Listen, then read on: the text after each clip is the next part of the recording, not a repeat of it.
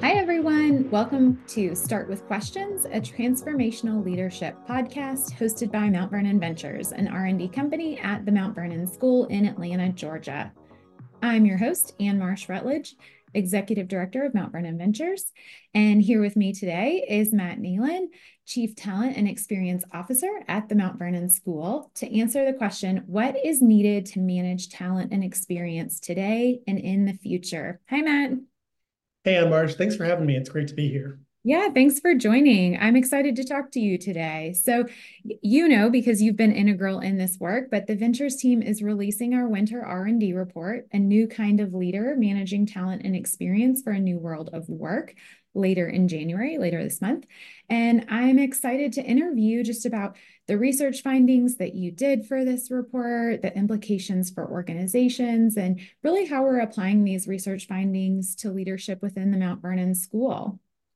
So we know there have been some big changes in the world of work, especially since COVID, but why focus on managing talent and experience, and why now? Well, I appreciate the question, Ann Marsh. As we started to research this, we wanted to figure out there are so many stereotypes of various generations, like Gen Z, who are coming into the workforce. There are so many things that people are being bombarded with in terms of what managers should do and what they shouldn't do. There isn't a day that goes by I don't have emails in my inbox telling me about trends and what to look for. And we just really wanted to create a tool that was actionable, that had some solid research in it, but also gave people some places to start. And a 2023 NAIS survey that we read revealed that the number one hot issue challenging particularly independent schools was finding and retaining qualified staff as their workplace expectations shift. So we really wanted to look into the nature of the workplace as it's evolving. We wanted to figure out, when it comes to education, which is a field right now that is in some ways under attack, teachers are leaving the field. They're not just leaving their school, but we have survey data that says over 50% of teachers are considering a career shift. How do managers and leaders not only respond to this, but take a proactive approach to building a culture where people want to stay and thrive? Yeah, obviously some really big issues, and any of us who've been in schools in the past few years have felt those things, but it's really interesting to hear more about the research side of it too. Give us a quick overview. So you were just so integral in researching and writing this report, but give us a quick overview. What can our readers expect to find in this R&D report?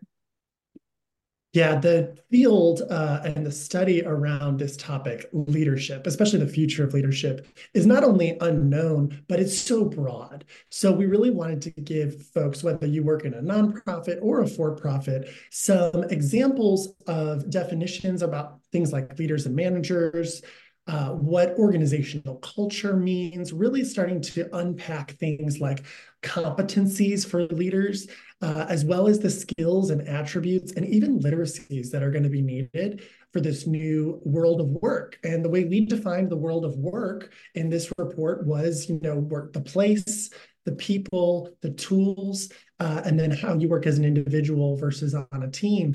And what we realized was that not only is Mount Vernon a competency-based school for students, we want to be competency-based for teachers, because when you think about the notion of being prepared to lead, it's really beyond a discrete skill. It is a competency that can be demonstrated, it is a competency that can be practiced.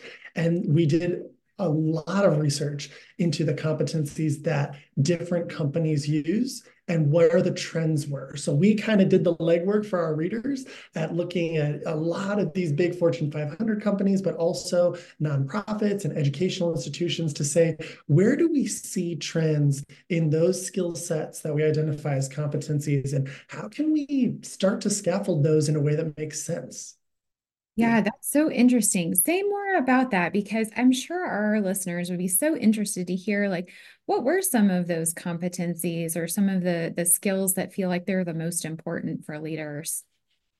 Well, the report gives a top 20 But we really found that one of the most important things was sharing a compelling vision, that ability to inspire other people through the stories that you tell and being an effective storyteller, not just in general, but to the audience that you're speaking to. What motivates the stakeholders in front of you and even the individuals that a leader might be interacting with on a daily basis. We also saw as a trend the ability to be agile and adopt this growth mindset. A lot of folks are getting overwhelmed with the pace of change. We think about AI, we think about the hybrid versus remote versus in-person workplaces. People are just really overwhelmed, especially folks who've been in leadership roles for a number of years.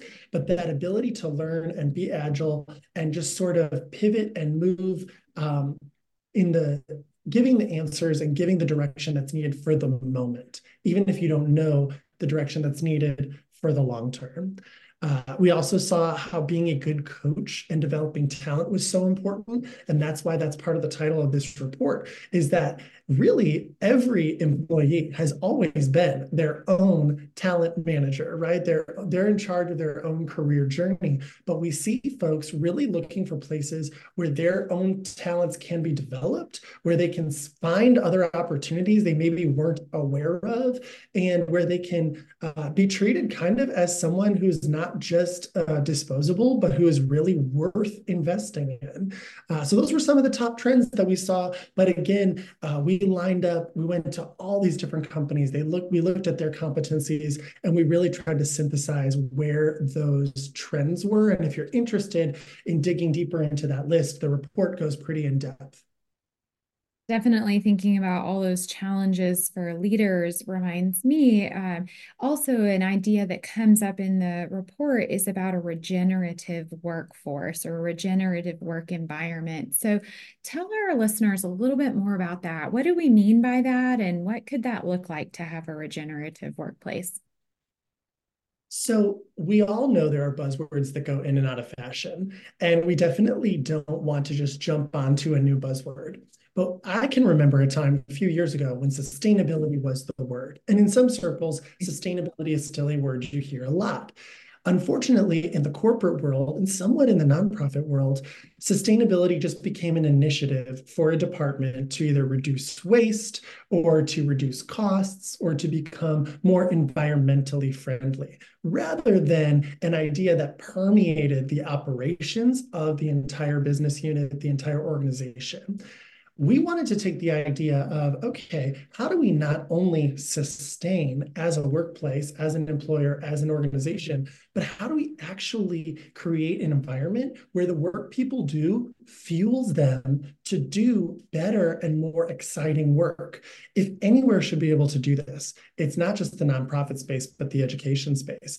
And that was a fundamental question we went into this report with. If teachers feel such a sense of purpose and such a sense of identity with what they are doing in the field of education, why do we have so many teachers leaving the field? Well, one of the big reasons is the burnout, the stress, and all of the anxiety that comes with the demands of the education field at the moment, which is no different than demands in other fields as well. So how do we reimagine those processes, those procedures, those operational pieces that are burning people out so that we can turn an environment that was just sort of wearing people down into an environment where the work I'm doing is fueling me and we're actually growing, we're improving, we're getting better, we're getting more detailed with the work that we do and more sophisticated with the work that we do, because obviously the field of education's got to evolve with the rest of the world. And when I think about the industrial age where, people worked in factories and the factory mindset is you use a machine until it's broken. Unfortunately, that mindset made its way into the hiring and leading of people. You just use a person for the work that they can do until they are tired or broken or can't do it anymore. And that model really is not going to work moving forward. We've got to adopt new ideas when we are not just building the team, but building the process.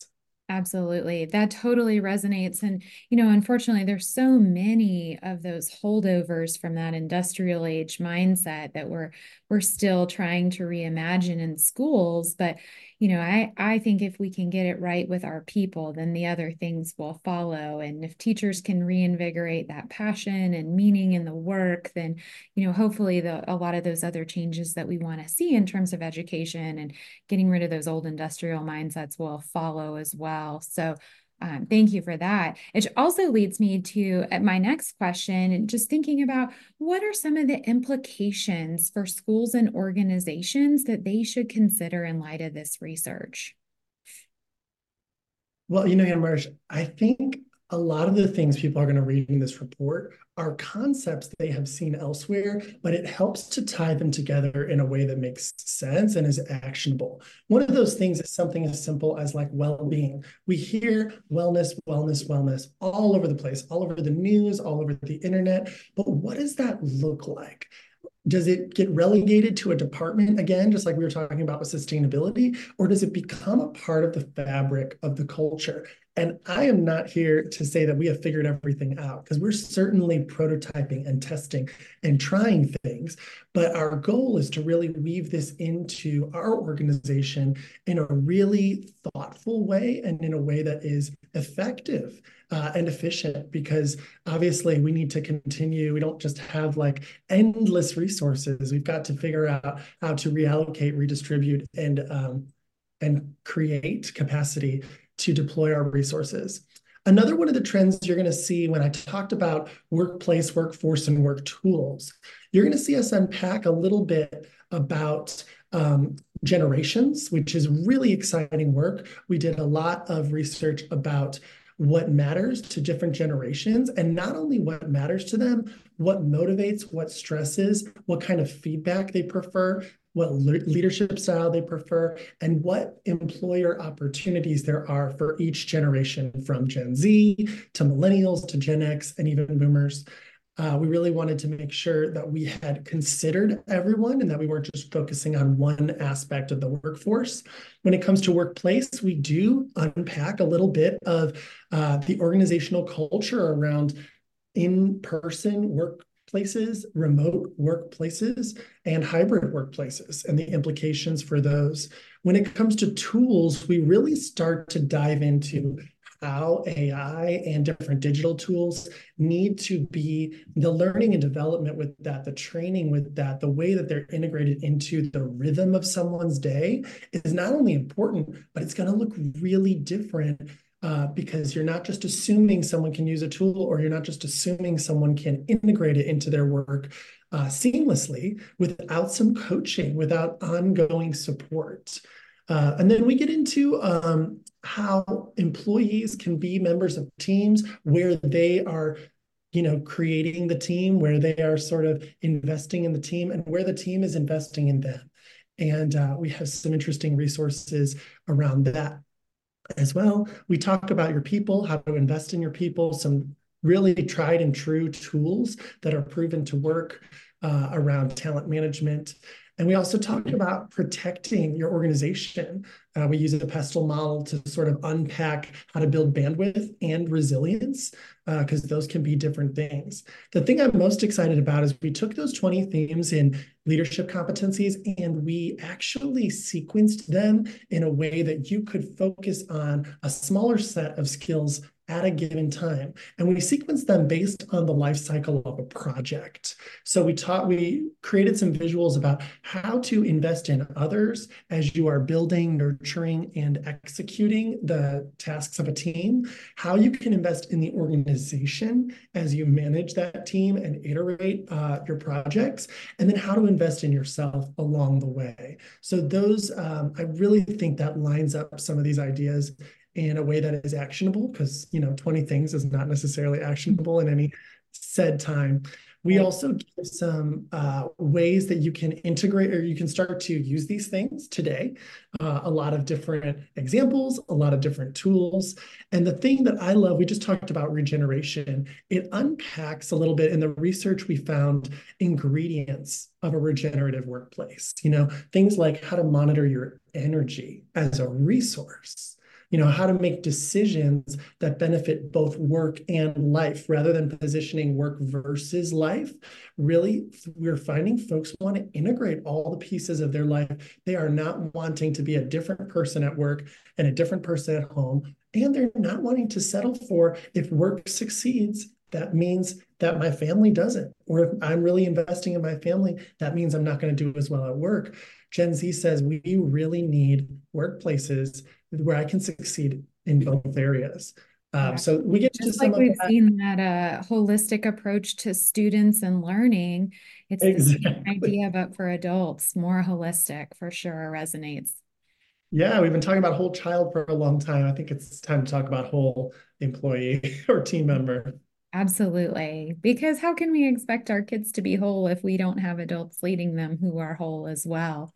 I wonder, Matt, tell our listeners, like, how has this research shown up in your work at the Mount Vernon School? Or are there any examples of really actionable recent stories that this research is applicable in terms of what we're doing for leaders and leadership at Mount Vernon?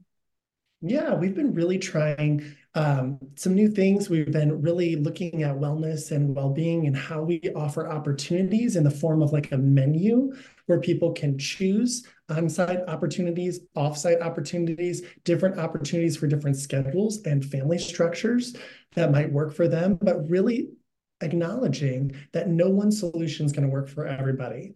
We talk about personalizing and customizing the student experience, and I really want to personalize and customize the employee experience. I work on a team that is looking at the whole school, but as a school, we have hundreds of employees, and there's no way I could know every single thing about each one of them. But we want to create environments where somebody knows the ins and outs of what that person needs, what their learning styles are, what motivates them, what excites them, and what opportunities they're looking for. Because to assume that everyone wants the same opportunities is just not the case. So we really want to create teams and structures that are ready for those types of things. In the report, we also get into some really actionable things like how you might consider rewriting job descriptions or building talent pipelines that help bring the candidates that are a match for your organization to your school. What does it look like to create a culture guide where when people are getting acclimated to the school environment, they can read and they can explore on their own terms, in the time that makes sense for them. It's not always about sitting in a room and hearing someone talk about culture. Where are the stories that people can read? Where are the examples of good work where they can see, oh, someone else did that, and that's what they're looking for. That's the quality of the work they're looking for. That's the type of work that they're looking for. We don't often give examples because we don't want people to, copy or feel like they have to do the exact same thing as someone else. But we have found that if you don't give people examples, then they're going to be kind of dealing with a blank canvas. And that can be a really frustrating thing, especially for a brand new employee. Yeah, I love this idea, especially because it does really acknowledge that employees are not going to stay at an organization for 30 plus years like they once did, but ensuring that the culture and the things that you love about the organization on its best day, as you put it in the report, are really going to stay despite who's there or who's not there is really encapsulating that idea of sustainability for an organization. What does it look like for your organization to be sustainable, and making a tool that ensures that, even though there will be people who come and go, and that's a given of today's industry. Yeah, and I think another piece of personalizing the employee experience is to do that work, you have got to free up some time because we all only have so many minutes in a day and we all only have so much human capital. And so, what are the tasks that could be automated? We've gone through a process of really trying to automate our onboarding experience. A lot of people use an HRIS where they're automating certain pieces of communication with candidates. But now, once someone signs on to be a member of the team, there's 100 different things that have to happen. I know you've started a new job where there's email accounts and there's credentialing and this and that.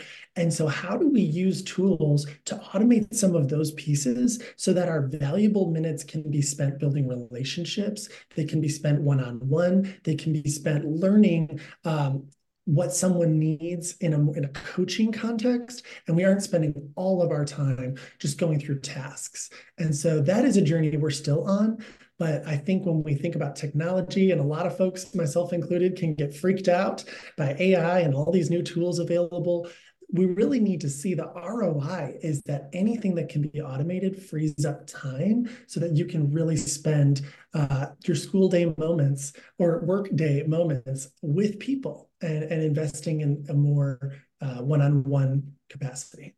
Absolutely. Putting humans to work, doing the work that only a human can do, empathizing, getting to know people, building relationships, and, filling out forms at another time that might be convenient for different people at different times. And that idea of personalizing the employee experience just so resonates that, everybody's in a different phase of life. They have different things that are important to them, different family structures, different values. And, having an organization that can be responsive to a whole host of different needs in terms of employee really is that more holistic approach and really gets at that regenerative workplace that's so exciting.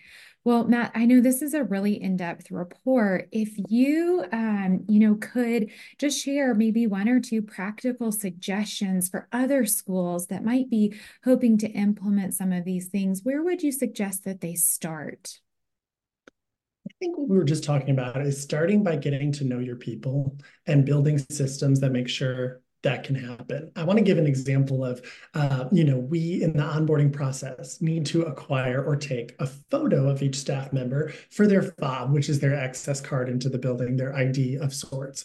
And that was becoming an issue because we need to create the ID before they arrive, but we don't have a picture before they arrive. So we actually just created a Google form that became a part of our onboarding where we asked folks for a picture of themselves, but we also used that opportunity to ask them how they like to be celebrated, what their favorite drink and what their favorite, like coffee type drink or what restaurant they like to go to or how they like to have fun.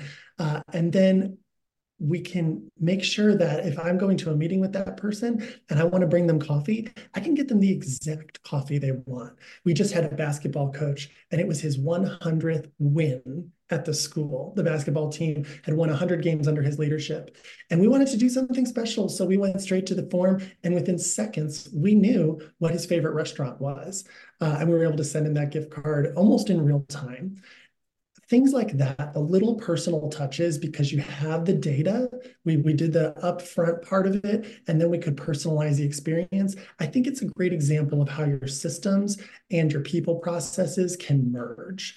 Another thing that schools can work on is how they can actually look at the things that they want to be and the things that they are. We often talk about the implicit versus the explicit. And even going through a routine of saying, what you mentioned, what is the school on its best day? Asking people, what is the school we want to be in 5 years? What is the school on our best day today? And what does it look like when someone has a rough day at this organization? And rather than thinking in abstract terms, really give concrete examples so that you can start to change those moments. Sometimes it's something as simple as the copy machine that is frustrating every single person in the organization, or that one form that needs to get filled out before you can go on a field trip. Those are the things that when we really look at the moments in an organization, little things can go a really, really long way. So I really encourage everyone, when you read this report, to be thinking about how every process in your organization could be 1% more sustainable or regenerative, and what it would take to retool. Because I know a lot of times we get under the hood, it's a little scary, and you might try something, it doesn't work, and you got to try another way, and you got to try another way. But that's why we always say be brave to try and try again, because it's worth trying again and again if it means your team and your people are benefiting. Absolutely. I love hearing you talk about just this idea of backwards planning or backwards designing the culture and the organization that you want, and really valuing relationships and really putting people first. And, there's so much buzz right now about AI and the technology and how it will change. But I just hear you so much leaning into the idea of how important your people are and how important they are as individuals, and really valuing, what is unique about each of them, and really being intentional about creating moments that you can show gratefulness for each person in the way that resonates with them in their own set of values. Yeah, I think in the corporate world, we talk about verticals. When you talk about opportunities for employees, it's, oh, I want to be an associate director so that I can become a director, so that I can become an executive director. And it's a very linear path. We've known now for years that career journeys are not linear in any way. Folks are jumping around between different fields, between different sectors. They're even developing new skills and totally changing their direction. And that's why, if folks can understand their competency growth, their skill growth, it will open up all these new job opportunities, even within your organization. So I really want to encourage organizations to start to invest in tracking and building the skills and competencies that matter to you, because that is what is going to help an employee see all the myriad opportunities they have in your organization, and not necessarily have to leave just because they don't see a quote unquote vertical for themselves.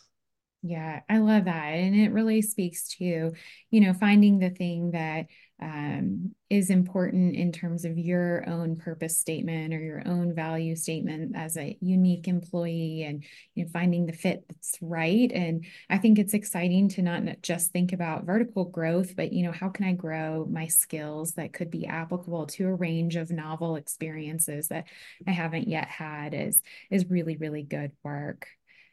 Well, Matt, if this is a taste of what our readers have in store for them with this latest R&D report, this will really has the fuel to be so impactful for organizations. So thank you for taking the time to talk to me today. And listeners, thanks for joining us today. You can check out more resources and also purchase our Mount Vernon Ventures Winter R&D report, A New Kind of Leader, Managing Talent and Experience for a New World of Work, online at mvventures.org. Reach out to us if you have any questions. Thank you all for joining today's episode of Start with Questions, a transformational leadership podcast hosted by Mount Vernon Ventures. Thanks, Matt. Thanks, Ann Marsh. Have a great day. You too.